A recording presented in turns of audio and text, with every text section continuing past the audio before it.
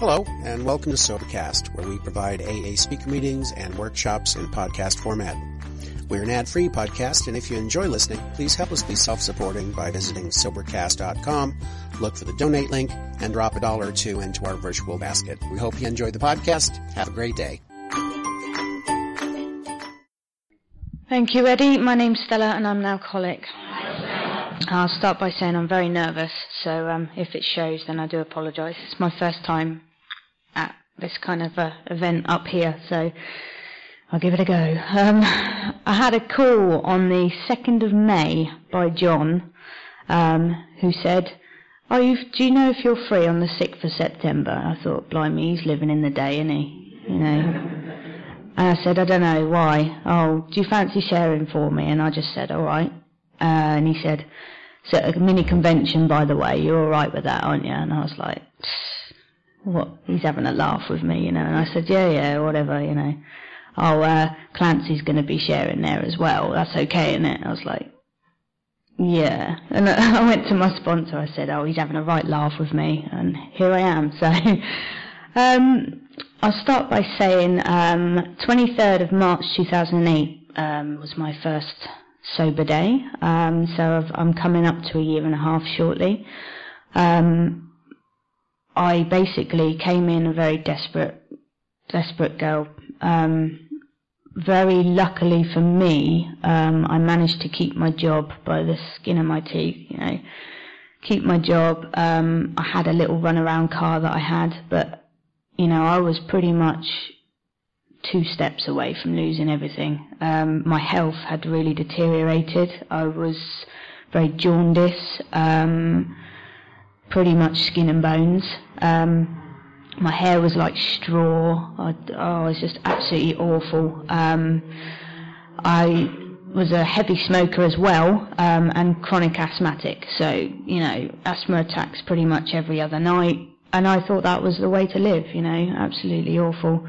But I didn't know what was wrong with me. I went to counsellors, I went to my doctor. I mean, he probably got bored of me the amount of times I went in and said, I don't know what's wrong with me, you know, I'm depressed, I'm this, I'm that, you know, I just couldn't put my finger on it. And my mum finally said to me, do you think you might have an issue with drinking? I was like, no, you know, it's not that, you know.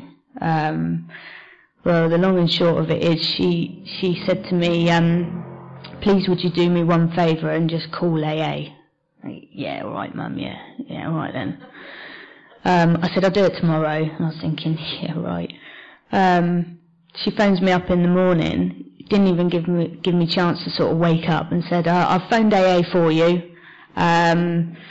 I've got a mobile telephone number of a lady, and I want you to phone her now. And I was like, right, okay, Mum, yeah, okay, yeah. Thought I'll just give her some spiel about, you know, I spoke to someone. She said, I want you to do it now, and then ring me back and tell me what accent she has. I thought, she gets me every time. So I phoned up this woman thinking, you know, I'll just speak to some tramp, as I had it in my mind, you know, I'll speak to this woman. And she said, can I come round your flat? I thought, oh my God, I've got some tramp coming round my flat now, you know. Never mind the fact that I was a tramp myself, but I had a roof over my head, so I wasn't really, you know, terrible. So I phoned up my mum and I said, yes, she's Scottish, okay? She went, right, good. Is she coming round your flat? Yes, she is. Thanks for that, you know.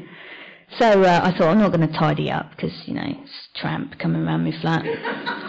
And this woman turns up in this bloody sports car, you know, like, it's a 4x4, and she turns up in this suit, and I'm thinking, what?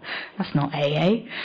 She come in and, you know, she sat down, I'm thinking, this is not right, you know, and this woman started talking to me about her own experiences, and, you know, a lot of people that I've met in AA say that it didn't happen very quickly for them. You know, they say sometimes quickly, sometimes slowly. I don't remember the specific thing that this lady said to me, but it was almost like a light bulb to me. It was like, wow, I think I know what my problem is. I think I'm an alcoholic. I didn't actually say that because it took me a while to actually get the pride together to say that. But she took me to a meeting that night, and I remember I had my head down. I wouldn't look at anybody. I don't remember who was sharing. I don't I think I remember about 2 people in that meeting that I know now, who came up, and I thought, oh God, I don't have to socialise with these people, do I? I looked absolutely awful, but, in my head I didn't. I looked great, Oh God.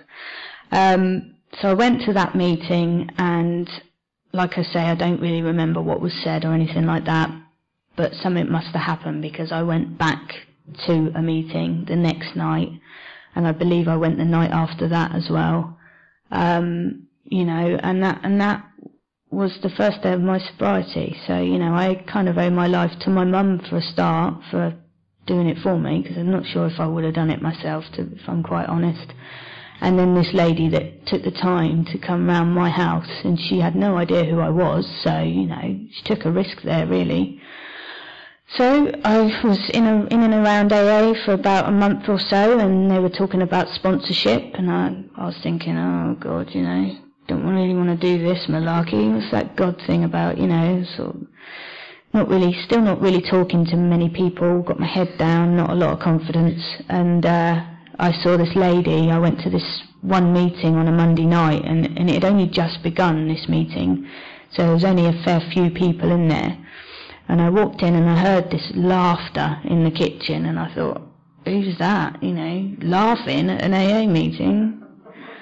And I went in, and she was making this big joke, and I just thought, blimey, that lady's very happy. She's a very happy lady. And I watched her for a while, and I thought, I want her to be my sponsor. But then obviously the fear kicked in. It's like, what if she says no?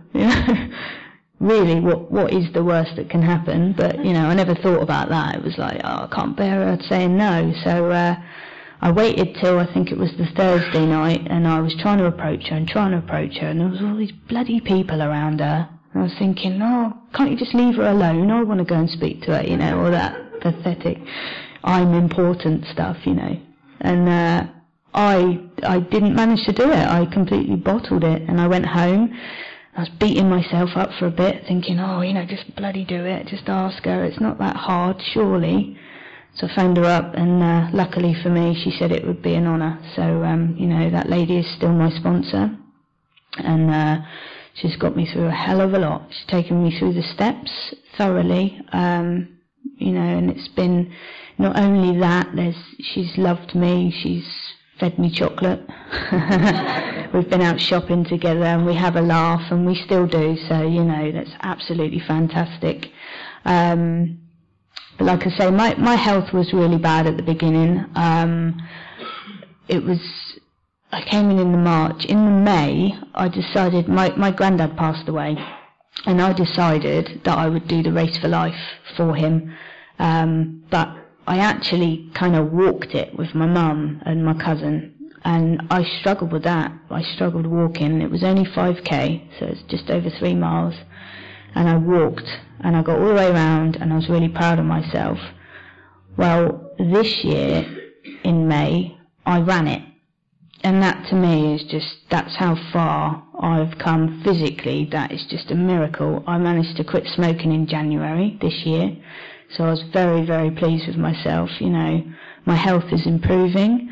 My family relationships, that had just gone right down the pan, really. My brother disowned me pretty much and said, if you don't sort yourself out, you're not welcome in my life. He'd just had a new baby boy, his first child. You're not welcome in his life either, unless you get yourself sorted. I'm now part of my nephew's life, and he's just absolutely adorable. He actually, he wants to see me. He comes up and running up to me and hugs me, and it's just a miracle to me, really. Like I say, I managed to keep my job by the skin of my teeth, and I'm still with the same company. They made me redundant on the team that I was on, which is kind of a good thing, because I wasn't enjoying it very much, and I think they were getting a bit suspicious. So, thank you, God. And I managed to I thought, I know what I'll do. I'll aim for HR, because they won't make me redundant up there. Not that I really want the job, but, I'm going to go work for HR. That was the initial thought. And then the more I thought about it, the more I thought, I really want this job. And I, prayed to God, and I spoke to my sponsor about it, and I went for it, and I got it. and I was really, really pleased with myself. I was just on top of the world, you know. Give it about 3 months, I was bored. Didn't enjoy it anymore, wanted to get out, and I was thinking, what am I going to do with myself? Because, you know, I'm a little bit bored with office work, because that's all I've ever really done, other than McDonald's. We were talking about that this morning when I was 16. Terrible.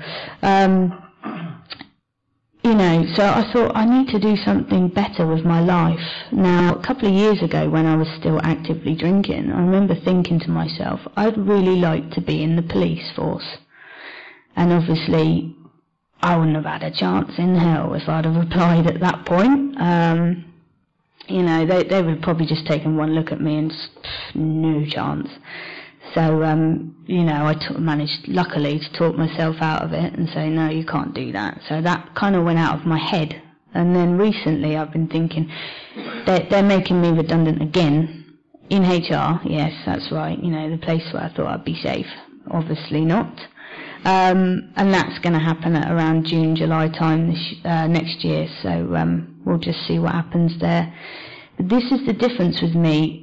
When I was made redundant from my last team, panic set in, and all I could think was, what am I going to do? I'm going to be homeless, I'm going to starve to death, you know, all this, oh, poor me, you know, oh, what am I going to do? Never mind the fact that, you know, my mum is only really round the corner, and she will help me out if I get stuck, you know, that doesn't even come into it.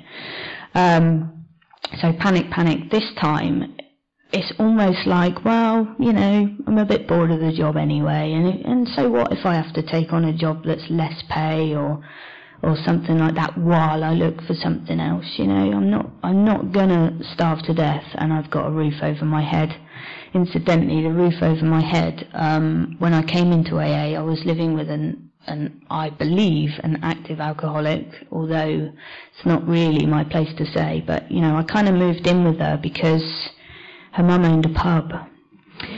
So, you know, it was kind of like, oh yeah, I'll move in with you, that'd be great. Then I stopped drinking and started going to AA, and we started falling apart, really, both of us. It was an old friend from school, and me and her got on really well, and by the end of it, you know, we were like enemies. It was terrible.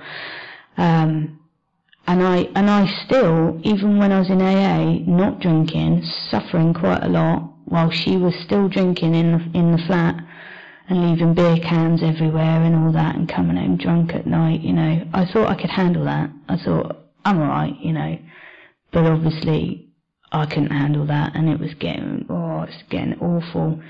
But I was so full of fear that I wasn't ready to live on my own. I've never lived on my own. I've always lived with friends, you know. I can't do it on my own. I'm not adult enough. I'm not strong enough. And what if I get frightened, you know, and all these stupid little thoughts. In recovery, I moved out of that place, and I now live on my own in a flat, and I'm supporting myself, and that to me is another miracle of coming into recovery. You know, my whole life is just absolutely fantastic. It is changing by the day. I also got a nice new car. It's not new, but I had a really clapped out piece of junk, really, for 5 years, and now I've got a decent car. So I got that when I came into recovery as well. So, I mean, everything in my life is just improved. I got into service quite early on, started doing literature in the meeting, and then because I'm all or nothing, I got literature in another meeting as well, so I was doing 2 lots, which in the end I was told that was a bit greedy because I was kind of taking it off other people, so I gave one of them up. Carried on the other one, and now I'm a speaker secretary at the Ringwood meeting on a Wednesday night. That's all new to me as well. I say my prayers in the morning. I phone my sponsor on a daily basis, mainly to moan, because that's what I like doing. You know, I phoned her up recently, and I said, I've had enough of this job. They're all, you know, they're treating me really badly and all this, and she's all right, you know, and I went on for quite a while, and she said, well, if I'm honest with you, if you were the boss and you employed somebody And, they started they came in, and one minute they're in a mood, the next minute they're all happy and they're approachable, next minute they're growling everybody and, God, don't go near her today and all that. And then she's off for long periods of absence. And then when she comes back, all she does is whinge about this, that and the other. Would you employ you? Well, my logic didn't set in straight away and agree with her, but, in my head. But after a while I thought, she's got a point there. So thank God for my sponsor, because I would have gone right off on one in my own head there and made it all up. They're all out to get me. But anyway, going back to the job thing, I'm just so excited about it right now. And in a way, some people would say it's not really anything to do with being an alcoholic, but to me it is, because I've never had a goal in life. I remember leaving school and everybody knew what they wanted to do, and I didn't, and I was actually quite fearful about that. Everyone's going, I'm going to be a vet, and I'm going to be this, and I'm thinking, I don't know what I want to do, I really don't. And it's been like that most of my life. And then I left school, then I went on to college, drunk my first year away. Second year my tutor was waiting at the college, and he phoned my mum and said she's got about an hour to get her coursework in, otherwise she fails the whole lot. So my mum drove me up there and I gave it in, and because of him I managed to get my A-levels, because I had no intention of going up there and giving it to him, because it was interfering with my time, my valuable time. I got my A-levels, but then I still didn't know what I wanted to do. I didn't want to stay in what I studied. There's the logic, So I just took on an office job and then another office job and just carried on. And I almost feel like I've been carried through all of it, like I haven't really tried. I haven't not really bothered one way or the other whether I get a job or not. It's been like that most of my life. And I suppose in a way I'm very lucky to have what I've got without really trying. But this time, I am determined that this is what I want to do. I want to go into the police, and that's what I want to do. I was praying to God, and I was speaking to my sponsor. I was like, please, help me do this. And I looked on the website, they're not recruiting. I was like, when am I going to be able to do this? What if I get made redundant? And all the fear kicks in, And then it's you can't do it anyway, because you're not good enough. And it's all that going on in your head. And then I thought, no, what's stopping me? Honestly, there's nothing stopping me. If I really want this, I can really try. That's the best I can do, is try. So I kept looking at the website, and eventually it said, we are recruiting. We are opening up a recruitment campaign. I nearly fell off my chair. I was at work, supposed to be working. And, and I thought, there's my chance, and it said, right, you've got to phone this number on the 2nd of September, 1st of September, and it's first come, first served basis for 500 application forms.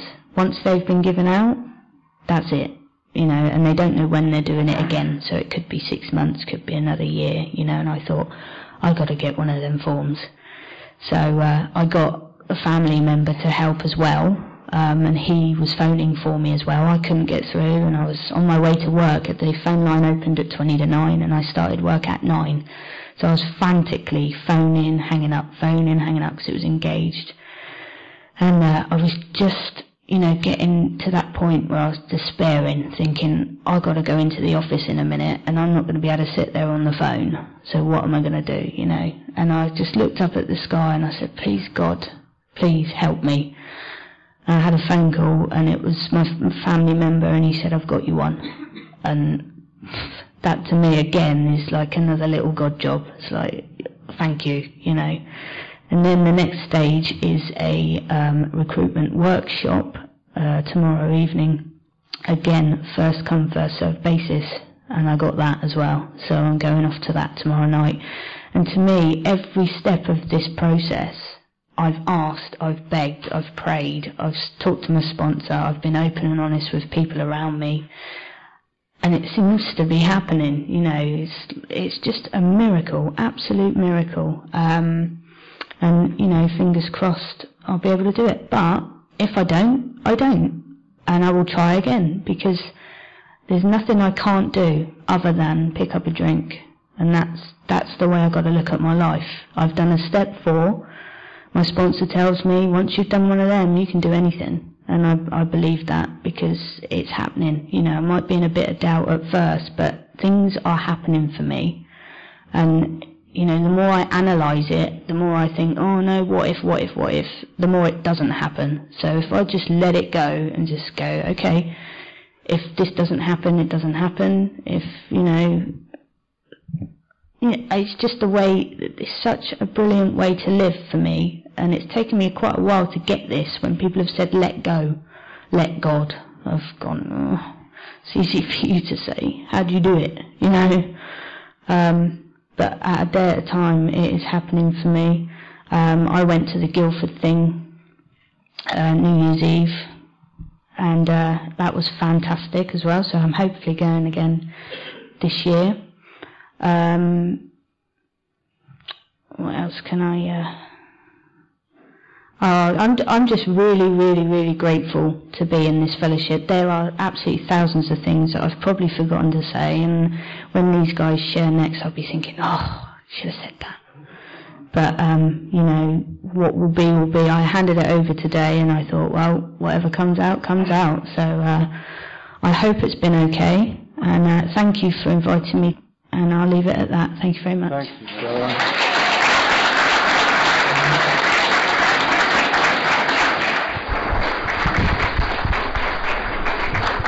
Thank you so much, Stella.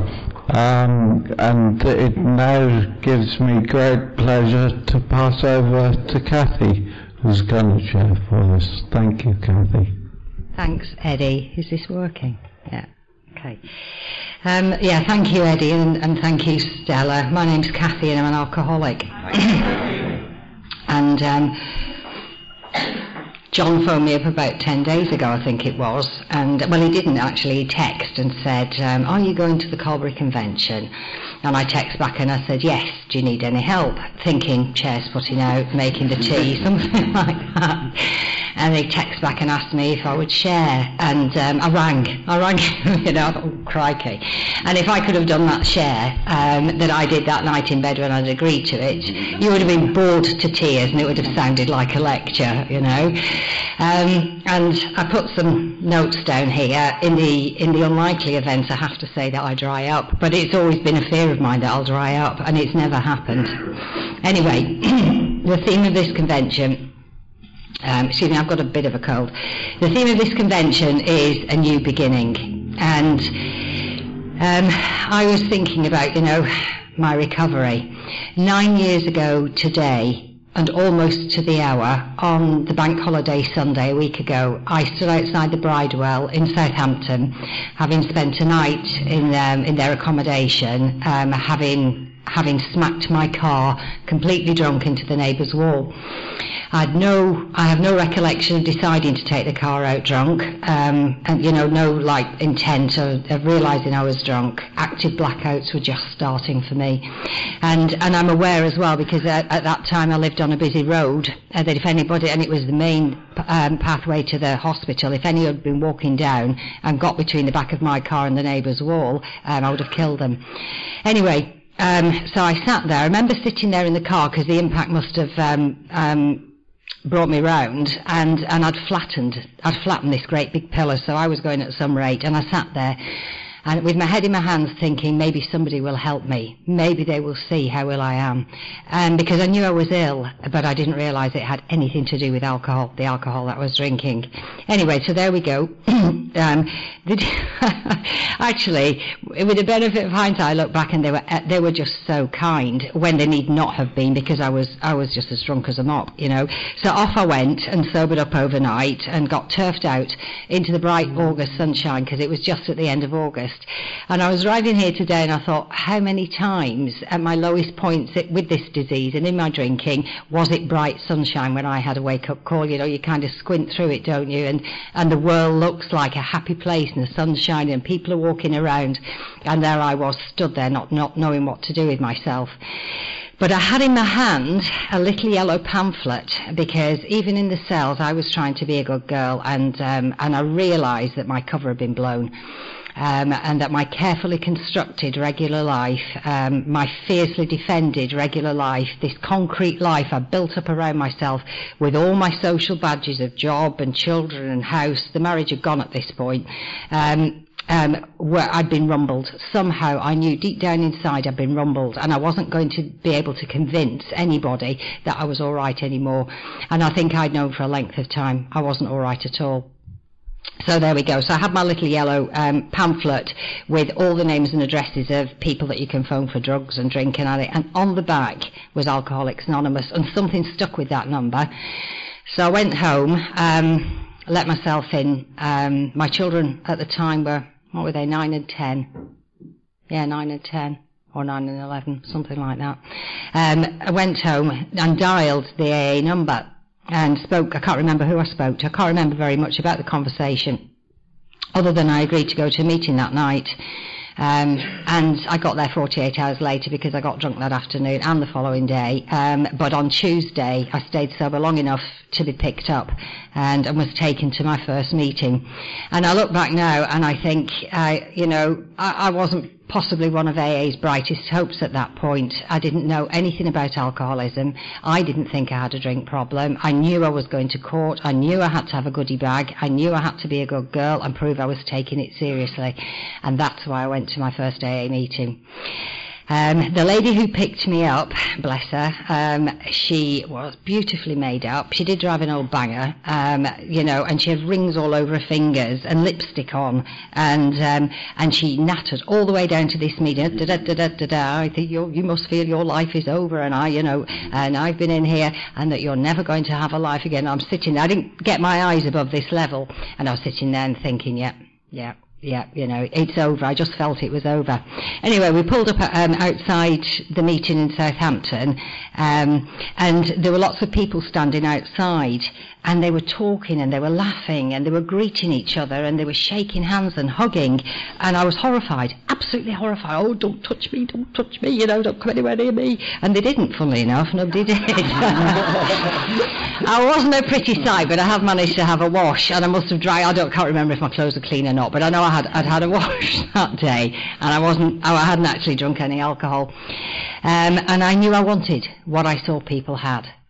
And if I had to say I was an alcoholic, I would have said I was an alcoholic. If I'd have had to say I was a druid and take my clothes off and dance around a cauldron, I would have done that too, because I wanted to join your club and I didn't know how. And so that was my new beginning. That weekend was my new beginning. I didn't go skipping down the road to happy sobriety. I kicked and screamed and struggled and fought really with myself and with this disease for the next 2.5 years. And it took 2.5 years for me to become teachable. But I remember again that weekend, and my companions at that weekend were terror, bewilderment, frustration and despair. My life was going to rat shit, and I'd excuse my language, my life was falling apart around my ears, and I'd no idea why. And when I heard that bit in the big book about the 4 horsemen, they were my companions, and they'd been galloping. I liken it in my mind to this disease where the dust cloud, there's a bit of a rumble on the horizon, and the cloud gets a bit of dust on the horizon. It gets a bit bigger, and it gets a bit bigger, and all of a sudden it's coming, and this sense of impending doom that I'd had throughout the whole of that year, the year 2000, something changed in my drinking at the Millennium celebrations, and I kind of took the brakes off it. So, how did I get here? Drink didn't play any significant part in my life, alcohol itself, for the first 34 years of it. But the isms, alcoholism, I believe today that I was born with it. I was born in the northwest of England in the 1950s in a coal mining cotton mill town. We were poor, but we weren't dirt poor. And my father, bless him, died of this disease, died about 17 years ago. But heavy drinking was the culture. I was of an Irish Catholic background, first generation into the UK, but all the family had come with my mum and with my dad's grandmother, you know, they'd all come over, so not a lot of family were left in Ireland. And anyway, I was born in England. But that was the culture I was born into. And so heavy drinking was kind of normal. And so I didn't really think anything about it. I didn't like drinking, and I remember being offered my first taste of alcohol when I was about 12 on a Sunday evening, and we had these weak bitter shandies, and I thought it was disgusting. I really didn't want to know. And so, but the isms were there. You know, I was a runner. I was always leaving home. I left home as early as a small child with a three-wheel trike, and I would pack my teddies into it, and I'd trundle off down to the bottom of the street, and I'd get frightened, and I'd trundle back again and unpack everything, and you know, I was just a very restless, discontented person, even as a small child, and I was a very frightened child as well when I look back now. But I didn't realise I was frightened, and I became a very angry child, and I became a self-harming child, and I became a child that could not do life, and I couldn't do life in my teenage years. You know, briefly touch on it, I developed an eating disorder, etc., etc., etc. I was quite bright, and I passed a scholarship to go to a private school, and I was bitterly resentful because none of my friends went there, because nothing ever suited me. You know, my parents were so proud of this. I didn't even know I'd been entered for it, but they were so proud of it, and but I hated it. Did I really enjoy anything? I couldn't tell you. I don't think so. Can I remember? And I tried, you know, in recovery, I've looked back and I think, do I ever any happy memories of my childhood? And it wasn't my childhood, it was me. But I didn't see that at the time. Anyway, so there we go. So I was 17 years old. I had a shed load of qualifications. I had an attitude that would kill. I knew by then I was beginning to get some inkling that I wasn't a well-settled person, and all I wanted to do was travel. So in those days, this would be the 1970s, by then, I bought a motorbike in the days when you could go in with your money and buy a motorbike and a crash helmet and some L plates, present your provisional licence and ride it out to the shop. And that's exactly what I did. And I must have crashed it half a dozen times driving it home because I didn't know anything about gears, and I went down instead of up, you know, and fell off it and all of this. Anyway, I packed it on a train and left home a couple of months later, and I went off to work in Yorkshire, by the sea, and it was freezing, and that was, you know, I mean, no thoughts whatsoever. I was supposed to go in with a friend, and she'd met somebody, she wouldn't come with me, so I went on my own. Anyway, and, you know, so I arrived at this guest house, and it was a Christian guest house, which my mother approved of, because she wouldn't have let me leave home, I don't think, at 17, and I wasn't really defiant as a child. You know, inwardly I'd boil, but I wasn't defiant. I was quite a compliant, studious, apparently so, child, and teenager. And so I left home, and, you know, there we go. I left home, and I never went back, really. I was catapulted. I fell in love. Hook, line and sinker with the kitchen porter. I was a chambermaid, and there he could ride my motorbike, so we were set, really. Bought another crash helmet, and off we went. And you know, and I was set. This was it, my knight in shining armour. Life, this is how life was going to be.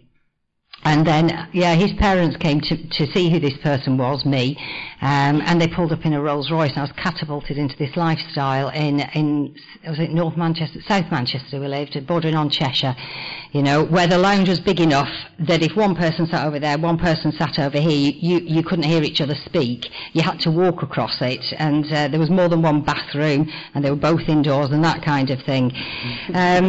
And I had Jesus sandals, cheesecloth, and a head full of plaits, and no money whatsoever. And it kind of all went over my head, but I wasn't drinking. And so, you know, there we go. I lived that lifestyle for 3 years, in between, you know, Saint-Tropez, we went down, we went all over Europe, we just did the biz, and nobody took anything seriously there because there was an awful lot of money. But they were nice people, and they welcomed me into their home, and I couldn't settle. And in the end, you know, and I looked for logical reasons for this, to try and explain to myself why I was like I was, and I had no idea. And so, you know, that ended when I was 20 years old. And Stella, funny you should mention that. You know, I did a few more geographicals and I joined the police force. In Lancashire Constabulary. You didn't have to struggle so hard in the 70s to join the police force, you know. I was half a centimetre under the right height. I could talk a good talk, and they let me in. And I spent 2 years in the Pennines, freezing my ass off amongst the hills, walking the beat, you know.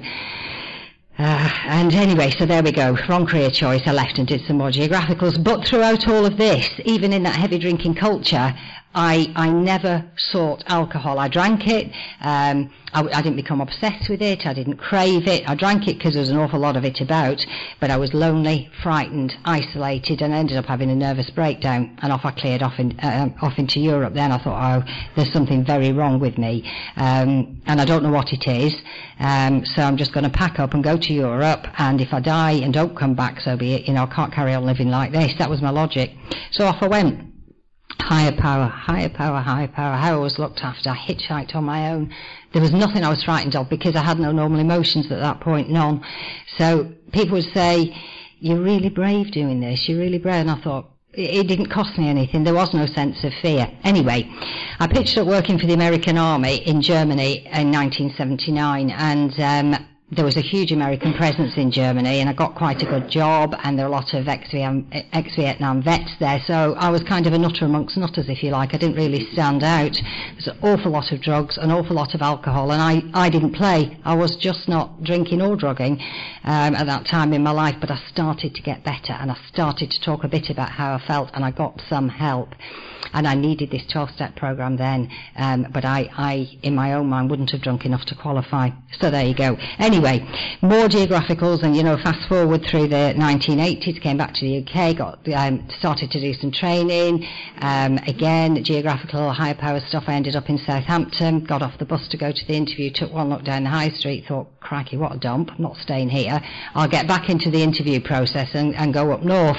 And I got the place, got the job, and then became ill and missed all my northern interviews. Big recession on. I'd had to wait years to do what I wanted to do up north, so I stayed in Southampton.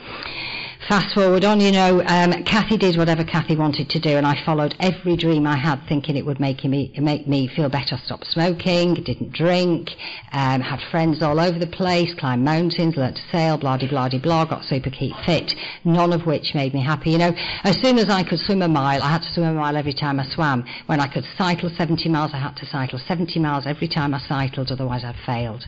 I demanded so much of myself with this disease trundling along with no solution to it, that I could never meet my own expectations. Other people never expected from me what I expected from myself.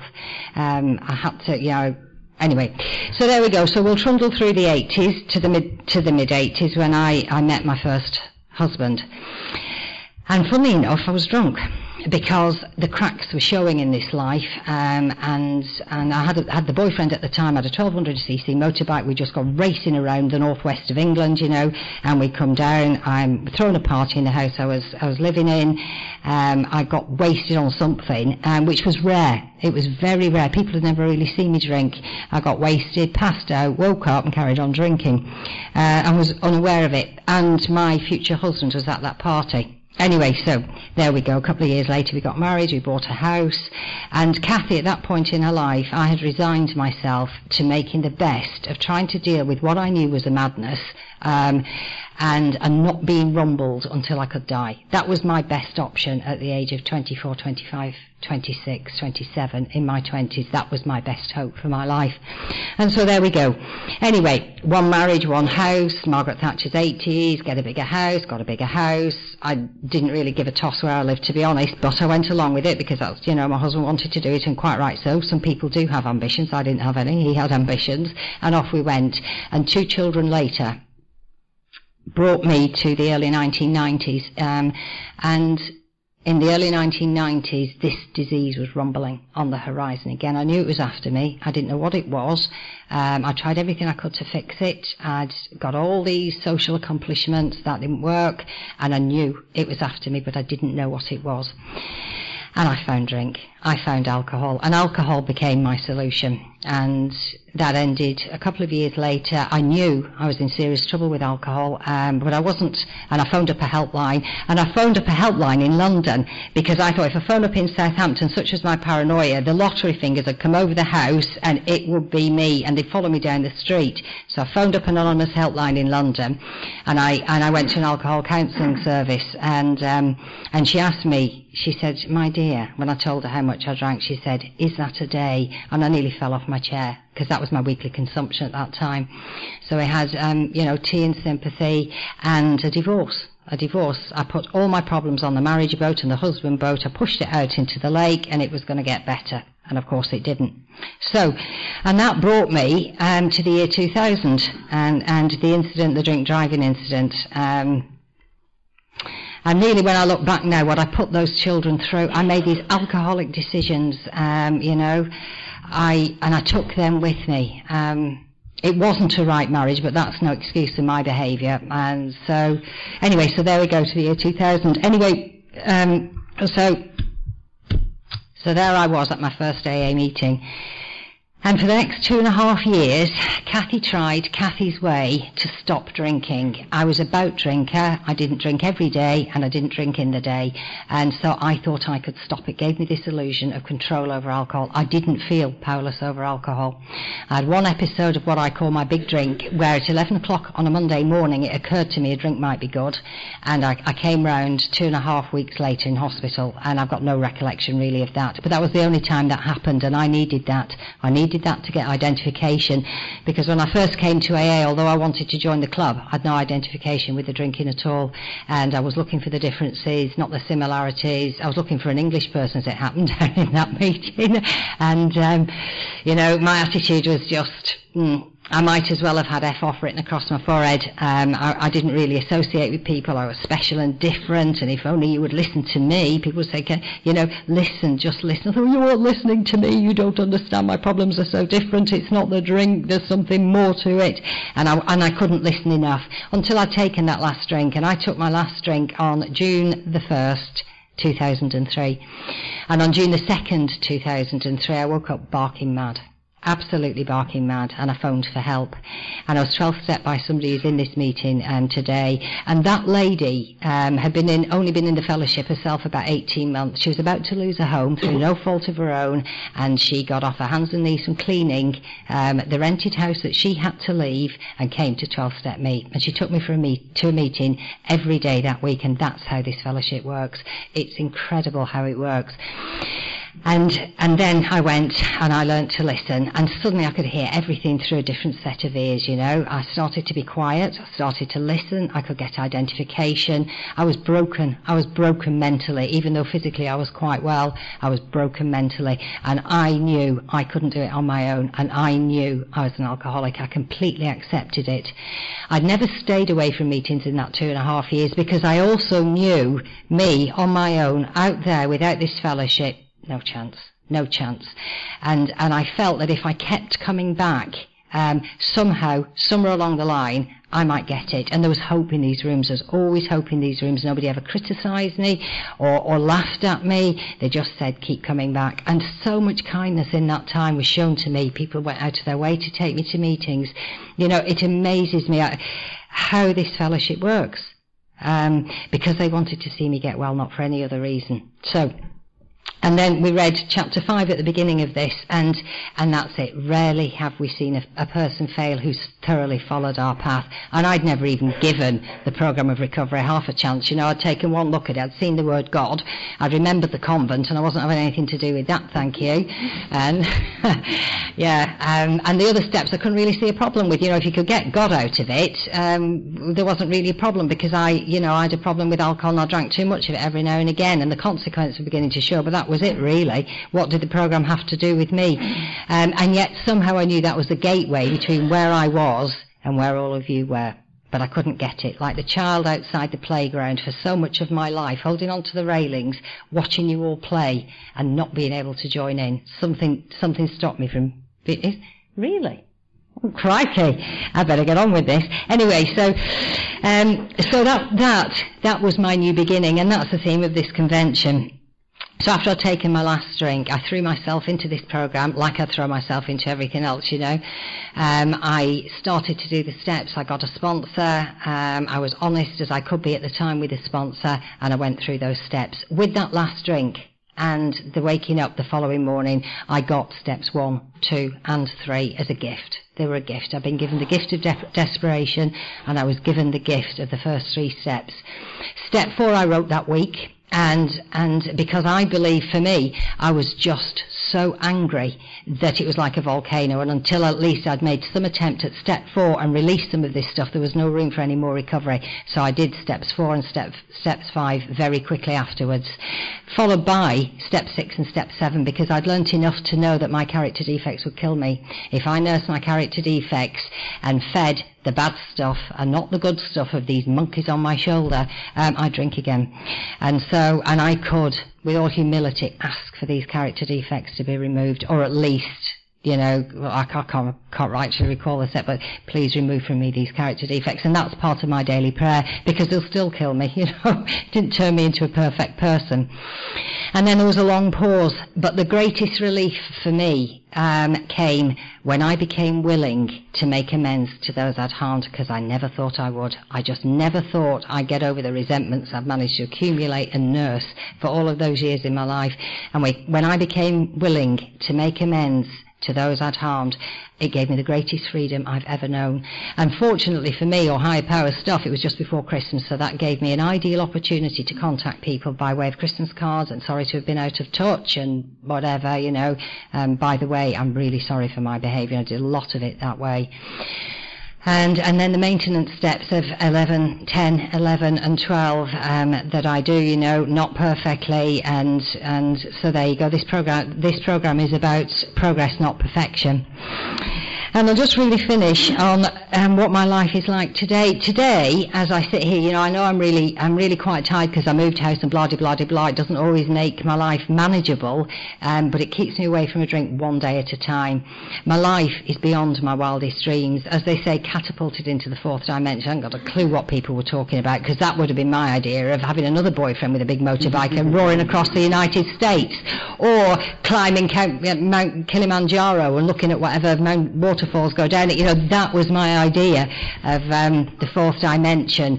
Not having a responsible job, taking responsibility for my 2, at the time, frightened, disturbed children and nurturing them through teenagehood, and certainly not taking on a German Shepherd, you know, puppy, because my children wanted it. You know, I needed more responsibility, like another hole in the head. There are skid marks down the road to my recovery, and I've trudged it on many occasions, inwardly rebelling but outwardly doing it. You know, the bottom line was I knew I had to do it in order to survive until it got good enough for me to start to enjoy my life. I couldn't begin to describe my life. It's absolutely, again, beyond my wildest dreams. I am beginning to dry up.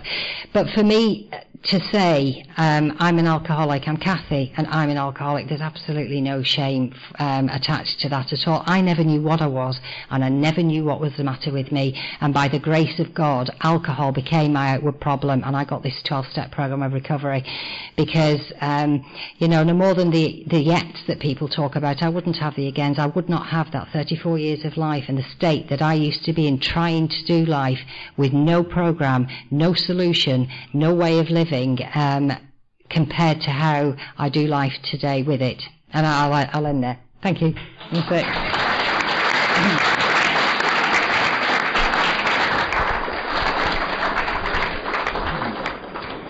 Thank you so much, Kathy. And it leaves me to hand over to Ronnie now, who's going to share for us. Thank you, Ron. Thank you. My name's Ron. I'm an alcoholic. I believe we're being taped on this, and what I think about it, you sit and think about the ideas about carrying this message, that somewhere along the line, this meeting's going to be heard. Someone's going to be sitting in their front room listening to this tape, and for the sake of them, my name's Ron, I'm an alcoholic. Welcome to the World Convention here at Wembley Stadium.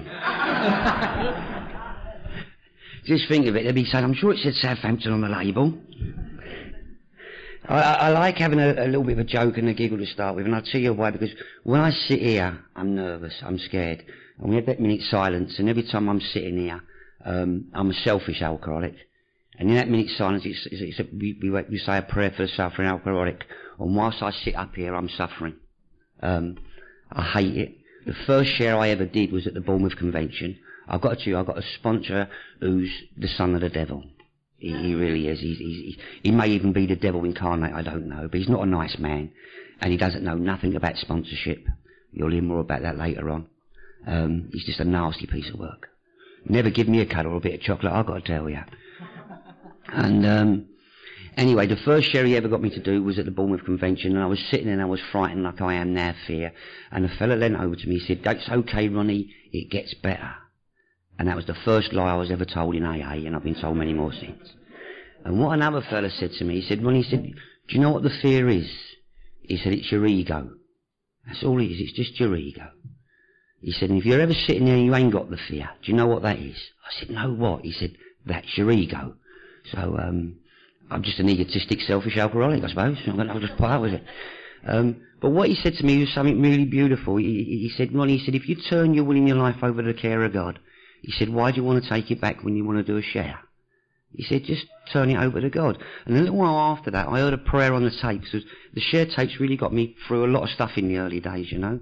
And I heard a guy saying a prayer, and I liked the prayer. And in that moment's silence, when I'm sitting up here or in a meeting doing a share, I remember that prayer and I say it, and I turn the share over to the God of my understanding. So whatever really comes out, comes out. And I'll just waffle on until it does, really. And I love listening to these two shares up here. And what I love listening about this type of thing is it just shows how many different roads there are to these rooms, you know. And yet there's identification for me in everything I've heard up here today. Total identification with it. And yet total different lives, you know. But it all gets us here, and it got me here. My story is just my story. I'm going to try and tell you the truth, because the honest truth is I don't know the truth. I can't remember much of it, and I had such an imagination in my drinking that I don't know if what I'm going to tell you is the truth or a lie. But and I'll give you an example, so you guys be the judge whether I'm lying or not.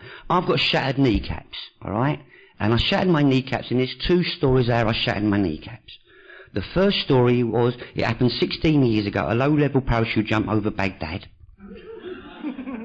That's one version. The other version was I was pissed as a fart and fell off a roof. So you kind of work out when you think one is waffling and telling a bit of a porky somewhere along the line, because I don't know. But I'll tell you what kind of happened. See, I never took my first alcoholic drink until I was 26 years of age. I was brought up by a very male-dominated family, very male-dominated, and we was told it was weakness. Anyone who drank had a weakness, and we wasn't allowed to have a weakness. I come from a mixed-race family, and we're not English, even though I was born here. I kind of turn around and say I was born in Hackney with an Italian father, a French mother, and brought up by Jewish people, and you wonder why I'm screwed up. You know what I mean? But that had nothing to do with it. But what I do remember in growing up, I don't remember a lot about my growing up as a child, I just bits and pieces, you know, little snippets. But, you know, these things called feelings. Now, I don't know what that means, by the way, but I see people doing it, it really looks good. And that's going to confuse them on the tape now, isn't it? What's he doing? What's he doing? And, but what I do remember is, as feelings go, is alright, I remember either feeling very superior or very inferior. And I cheer I'd be with you guys there, and I'd be feeling very superior to you. For no justifiable reason whatsoever, I'd feel superior. And you may look at her and say something, which I couldn't even hear, but automatically knew it was about me. And then instantly I'd feel very inferior. So I'd go and sit over there and with them and try and feel sick. And that's how I felt. The other things that are kind of were predominant, I don't know whether it's luck or whatever, but I kind of, in my life, I travelled an awful lot.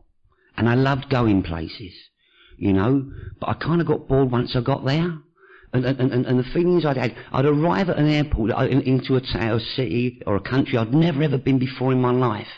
And as I come through the arrivals land, I'd look at the departure land and wished I was them. Now, I don't know where they were going. They could have been going back where I've just come from. But I was bored already from where I was. I loved the going there, you know. And that's through many things in my life. I loved the going, but not the actual getting there, you know. And I had all these sort of things. And the other thing that I kind of got was I always wanted to feel how you looked. That was the major one for me. You know, you look great.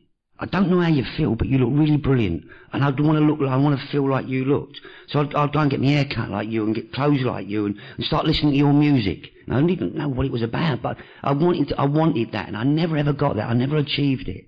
It's like the same thing. I never ever got that. And I had this real uneasiness about me. And it was all about, just trying to feel good or trying to look good. Trying to sound good, trying to copy people, never having a real opinion of my own, you know, never trusting my real opinion. Realising, knowing that if you knew my real opinion, my thoughts, you wouldn't want to know me, you'd think I was an idiot. And I lived my life like this, in a very male-dominated life, doing things I didn't really want to do, I was uncomfortable doing. And then what happened was at the age of 26, I found myself in one of them government biggity houses. You know, the ones that 12 people say you did do something and you didn't. And I ended up in one of these places. And what happened was, because of my family connections, I got involved with the baccy, which was the currency. And that gave me power. Because one of the things I was addicted to at that stage in my life was I was addicted to having power over your life. It really, and if I had what you wanted, it gave me power over you. And the other thing is about me, and I forgot to tell you, is I'm a natural born coward. Okay? I am scared of my own shadow. But I wouldn't portray that. My outward signs would say he's not scared of nothing, but inwardly I was a natural born coward. So there I was in this government's biggity house, in my little room, absolutely scared to go to the shower case Bubba was there waiting for me. So I'd heard all these stories, okay? And what I'd done was I got the tobacco, and I got this big Neanderthal-like looking fella, you know, and I thought, right. And I got him to do the running for me, and I stayed in my room. And what I'd done was I went to the library, and I got a book which is now a film, but back in them days, back in 82, it was a book that I thought intellectuals read. It was Lord of the Rings by Tolkien, and everyone's seen that book. It's a big, thick old book. And I put that on the thing, so on the cupboard by my cell door, and my cell door was open, my room door was open all the time. And so when you walk past my room, you'll think, there's an intellectual. And I'll be playing classical music on the radio. Now, the two silly things about that is, A, I'm dyslexic and can't read a word, and B, I can't stand classical music. But, you see, it kind of made me feel something I wasn't. Do you know what I mean? And what happened was, some gypsy boys came in, and due to circumstances beyond my control, I got involved with them, and they started making a thing called hooch. Because hooch would give me more power over you people, you know? And I got a little bottle, not much bigger than that thing there, and I took it back to my room that night. And I found out why they call it hooch, because that's normally the word you make when you drink it. It wasn't pleasant, but I got to tell you something. What it did for me was unbelievable. And there's a guy called Jack Brennan in this fellowship, and he says when he took his first drink, and I'm going to nick his words. What he said was, when he took his first drink, he looked up to the ceiling and he said, if God made anything better than this, he kept it upstairs for himself. And that really identified with what that feeling I got. It was wow. You know, that hole just went bang, my head went bang, and I went from 5'7" to be 7'5", and I become a Greek Adonis. And I've got to tell you, walking around a male hotel, feeling like a Greek Adonis ain't a good, safe place to be. But what happened was I went downstairs and started associating with the other guys there, who I'm petrified of. And then by the end of the evening, I was chasing a guy down the landing with a snooker cue. This is from a natural born coward. This is what alcohol did to me by taking 2 mouthfuls of a little bit of a liquid. And I looked at it and I knew this was my solution to my problem. So when I left that hotel a good few months later, I didn't wait till 6 o'clock to have an alcoholic drink. I had to have a drink first thing in the morning, and I immediately started drinking first thing in the morning. And when you're working with a family who says drinking's a weakness, and I couldn't afford to be weak, I had to hide my drinking. So I heard that vodka doesn't smell, and so I started buying vodka and Tango. Well, let me tell you, vodka doesn't smell if them people out there drink it. But when you drink it the way we drink it, it stinks to fucking high heaven. But I never knew this, see. I'm walking around thinking I'm the invisible man. You know, nobody knows. We had some car lots. There was 5 car lots up in Croydon, and we had a couple of them, and we was all pals together. And we'd all look after each other's car lots, because I'm an hypocrite as well. I'm the world's greatest hypocrite. I've got to tell you, I judge everybody, even though I'm doing it myself. You know what I mean? It's do what I say, not what I do. And these guys would go and have a pint and a pie at lunchtime. And I'd walk in and I'd slaughter them. I'd floor them. Hey, you're not getting anywhere near my customers, smelling the booze, blah, blah, blah, blah, blah. Walk round the corner, get me bottle of vodka and have a gulp with me tango. And one of these guys said to my brother once, he said, you know, your running mustn't half be fit. He said, why is that? He said, well, he's always drinking orange juice. He said, if you want to know how fit he is, try and take the bloody can out of him. They knew. I didn't know they knew. I got called down to Knightsbridge where the heads of my family were into a restaurant. It's been my family in the restaurant business is one of the things we do in Assassins. And they sat me down, and these two guys, and he said to me, Ronnie, why are you drinking? And I didn't know they knew. But immediately, I don't know about you, but my head can lie so quick. It really can. And I came straight up. I said, you ungrateful bees. They went, what? I said, you're so ungrateful. I said, I found out I've got a talent. I said, I can drink and hold it. I said, I take people out, I'll get them pissed and I'll get this family the deal we need. I said, I'm sacrificing myself for yous. And that became my war cry. I'm sacrificing myself for yous.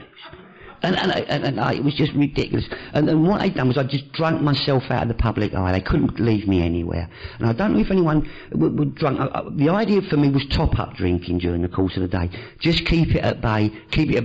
And at night or early hours of the morning when I got home, it would be that romantic vision I'd seen on the films. You know, the guy loosening off his tie and drinking a martini.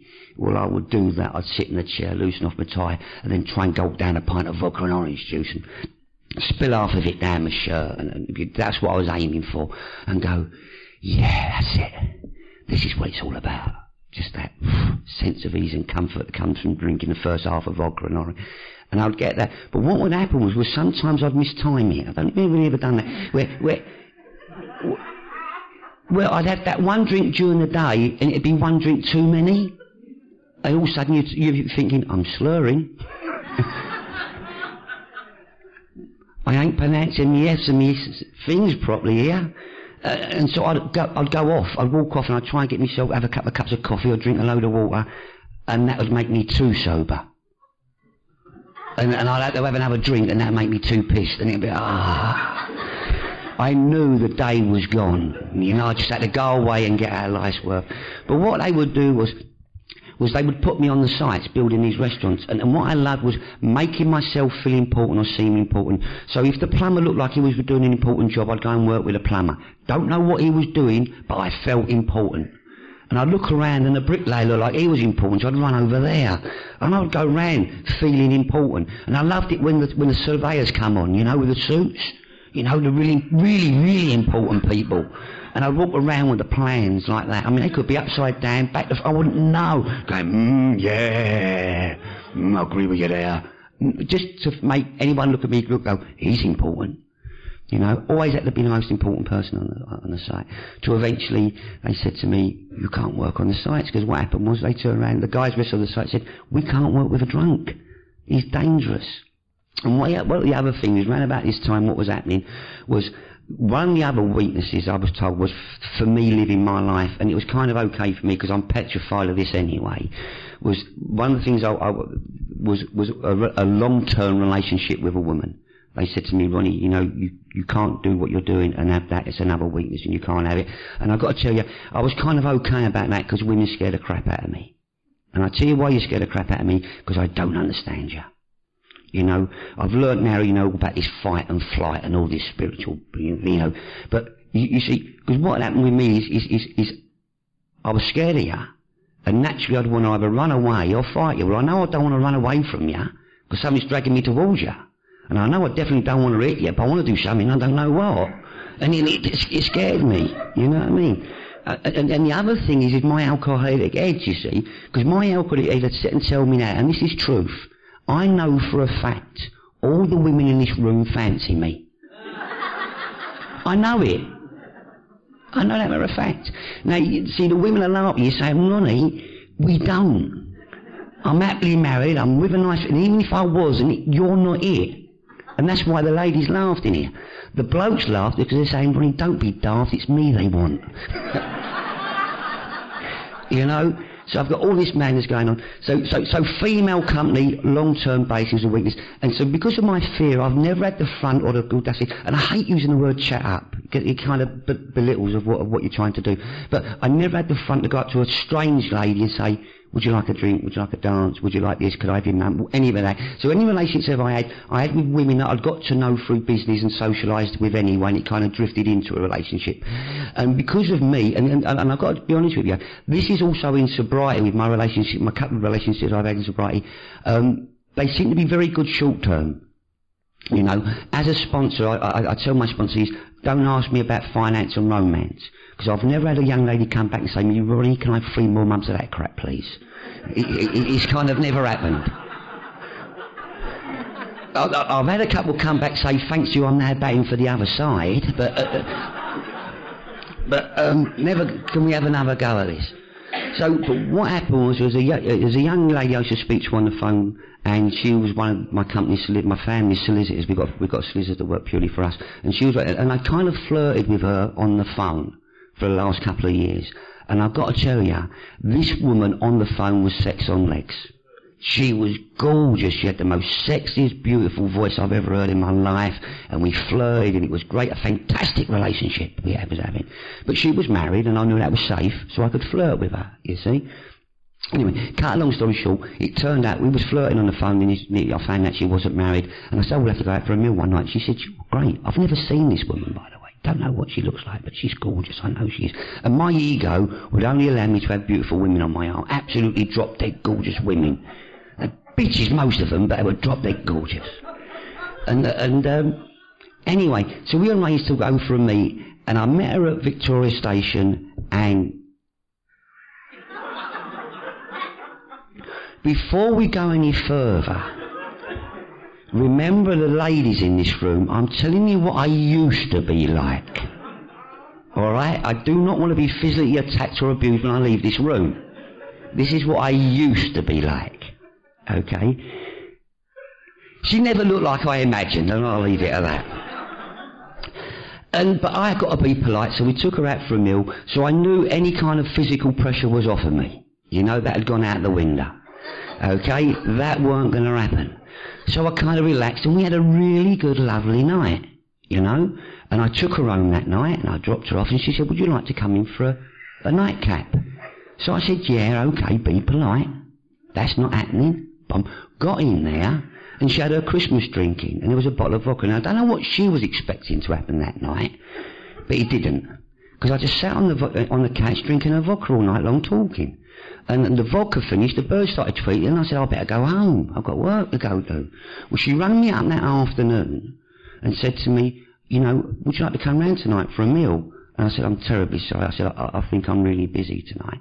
And she said to me, well, I've replaced the vodka. I said, 7:30, do ya? I don't know what happened, but I never went home again. I kind of moved in. And I don't remember doing it. I don't remember making the decision. She'd ring up, tell me she replaced the vodka, and I ended up round there. And somewhere along the line, I'm living with her. And at this stage, it's when my family said to me, you better have a few months off and get yourself sorted out. So I'd gone back to her flat where we're now living. Her flat, she's buying it. And I said to her, do you know what? I said, what we should do, I said, because we're obviously in a real long-term relationship here. I said, why don't we sell your flat, buy an house that needs work, because you know I'm a builder, and I know all about building. I said, we'll buy an house, and we'll do it up, and we'll put it in your name. And for a very intelligent woman, she was very stupid, because she said, yes, we'll have a bit of that. God bless untreated Al-Anons. They kept me pissed for years. And we bought this house, and what she would do was she'd go off to work in the morning, I'd go off to the shop, buy a bottle of vodka, she'd come back down home in the evening, I'd be pissed as a fart and passed out on the set, and there'd be a brick wall on the floor. And I went round the house, knocking down brick walls. We had 3 toilets in this house, and I took all 3 toilets out the same day, and never put one back. That poor cow, now the women will understand this more than the fellas, never had a toilet in the house for 3 days. The kitchen was a tap and a bucket. That was it. You know, and one night there was no more walls to knock down, it was a building site. and was laying in bed, and I said, you know why we're doing all this renovation work? I said, you know we're, because I'm Italian, we want big families. I said, why don't we do a loft conversion? She said, no, please, no. So she said, let's start putting some things back. So I agreed not to do a loft conversion, even though I knew it was a good idea and the right thing to do, get rid of the mess in one go, you know what I mean, sensible. So she came home next day. I was passed out on the settee and there was 2 ceilings upstairs on the floor. So we kind of sat down and we had a discussion, and the only thing we could do, a suffering alcoholic and an untreated Al-Anon could do, was we put the keys in an envelope, post it through the letterbox of the building society we owed the money to, and buggered off to Italy. And my family kind of drove us around and sent us from place to place. They kind of settled us up in Milan, and as I said, we got restaurants, we got this, we got that, and the only thing they could do was they put me on a building site in a place called Legnano, and they gave me an hammer, and they said to me, Ronnie, go and find some nails and pull them out so people don't hurt themselves. So I became a professional nail puller-outer. Up there, I became the world's #1 nail puller-outer. I would hold competitions in my head, and I'd win the world title, and I'd pull 3 nails out in half a second flat, and madness, insanity. But I loved it because I could get off the site, have a drink, come back, and no one would miss me. But all the time, dreaming of being the most important person on the site. And the most important person on that site was the crane driver. And one Saturday morning, you know what's coming, the crane driver never turned up for work. And we had 2 lorries there from Germany that had to be done. And we're building a 12-storey block of flats, so you can imagine how high the crane was. So I went up to the drummer, I said, I can drive one of those. I said, but the one I drove in London was yellow and that one's red, so the controls will be different. I said, give me half hour, I said, and I'll be all right. And they went, yeah, okay. So anyway, I drove the crane and I got scared. And what happened was, it was petrifying. I didn't want the job. Didn't want the gig. I ain't got my glasses on. I'll just presume it's her phone number. I'll call you later, okay? Anyway, I was petrified of driving this crane, and it absolutely scared me. And so what happened was, I got down, I finished the gig, I got down, and the general drummer said to me, you've got the job. No, I didn't want it. But I knew how to get over fear, you see. I would drink vodka, so I'd take up a 2-litre bottle of orange juice with me. I was great, it was fantastic. I was flying around in this crane all over the place for about 2 weeks, until I smashed into the crane next door and nearly killed a load of people. 2 cranes of rock like that. There was bricks flying everywhere, the loads we were carrying. And they dragged me out of the crane, took me in the back of the van, and put me in the back of the van and sent me over to a building site on the other side of Milan and said, there's an hammer, go and pull some nails out. And I became a nail puller-outer again.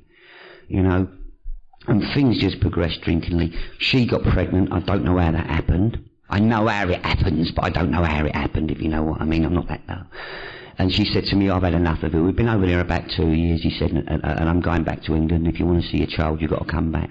So I came back to England, and the drink just took off. It just took amazingly. And what happened was one day she'd gone out shopping, and I would be hiding a drink. You know, and I'd hold it under bushes, and I'd deny I'm drinking, I'm not drinking, and I am, just trying to keep that edge, and just trying to survive, really. And one day, she'd gone off shopping with her mum, and as she was walking out the gate, there was half a bottle of vodka under a bush that I'd forgotten that I'd lost.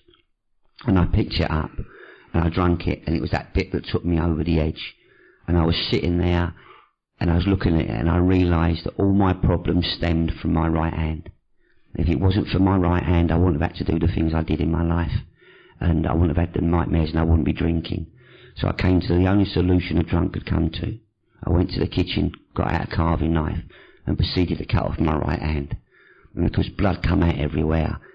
Remembering I'm a coward, I screamed my ass down, went running out, and was taken to hospital and sewn up. But from there, I was taken to a treatment centre. And they turned around and said, in there, it's the first drink that does the damage.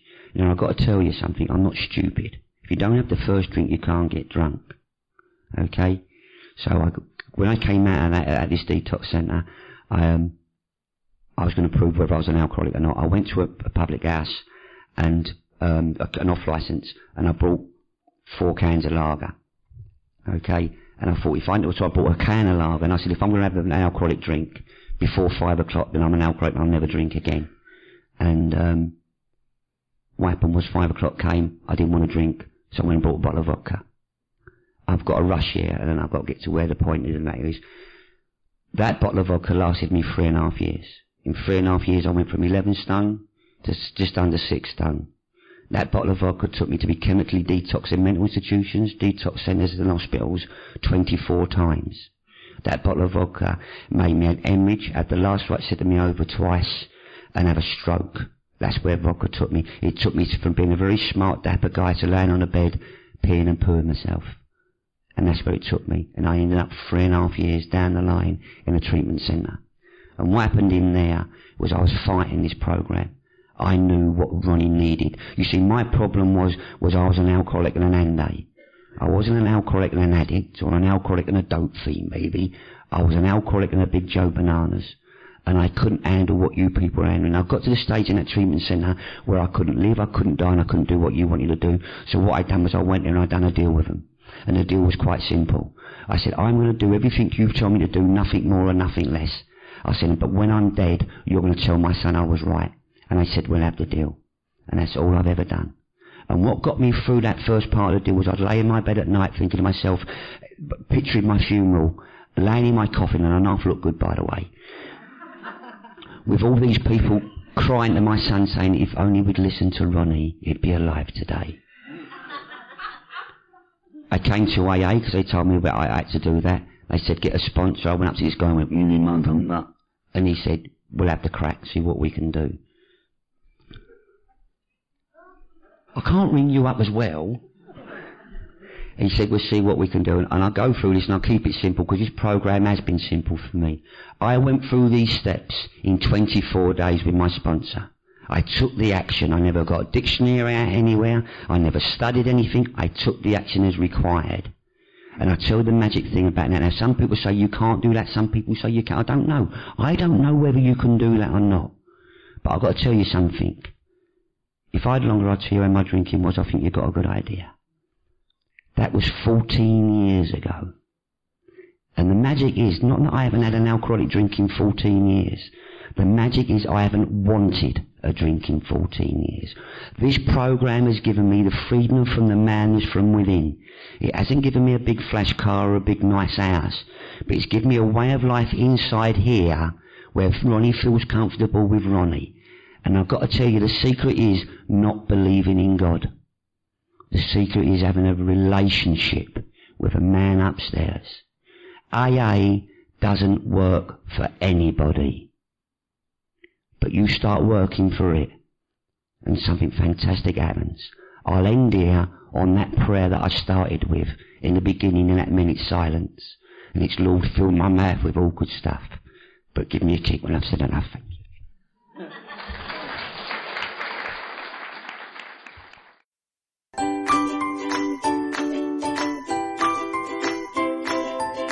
Thanks for listening. I hope you enjoyed the podcast. Sobercast is ad-free, and we'd like your help in order to keep it that way.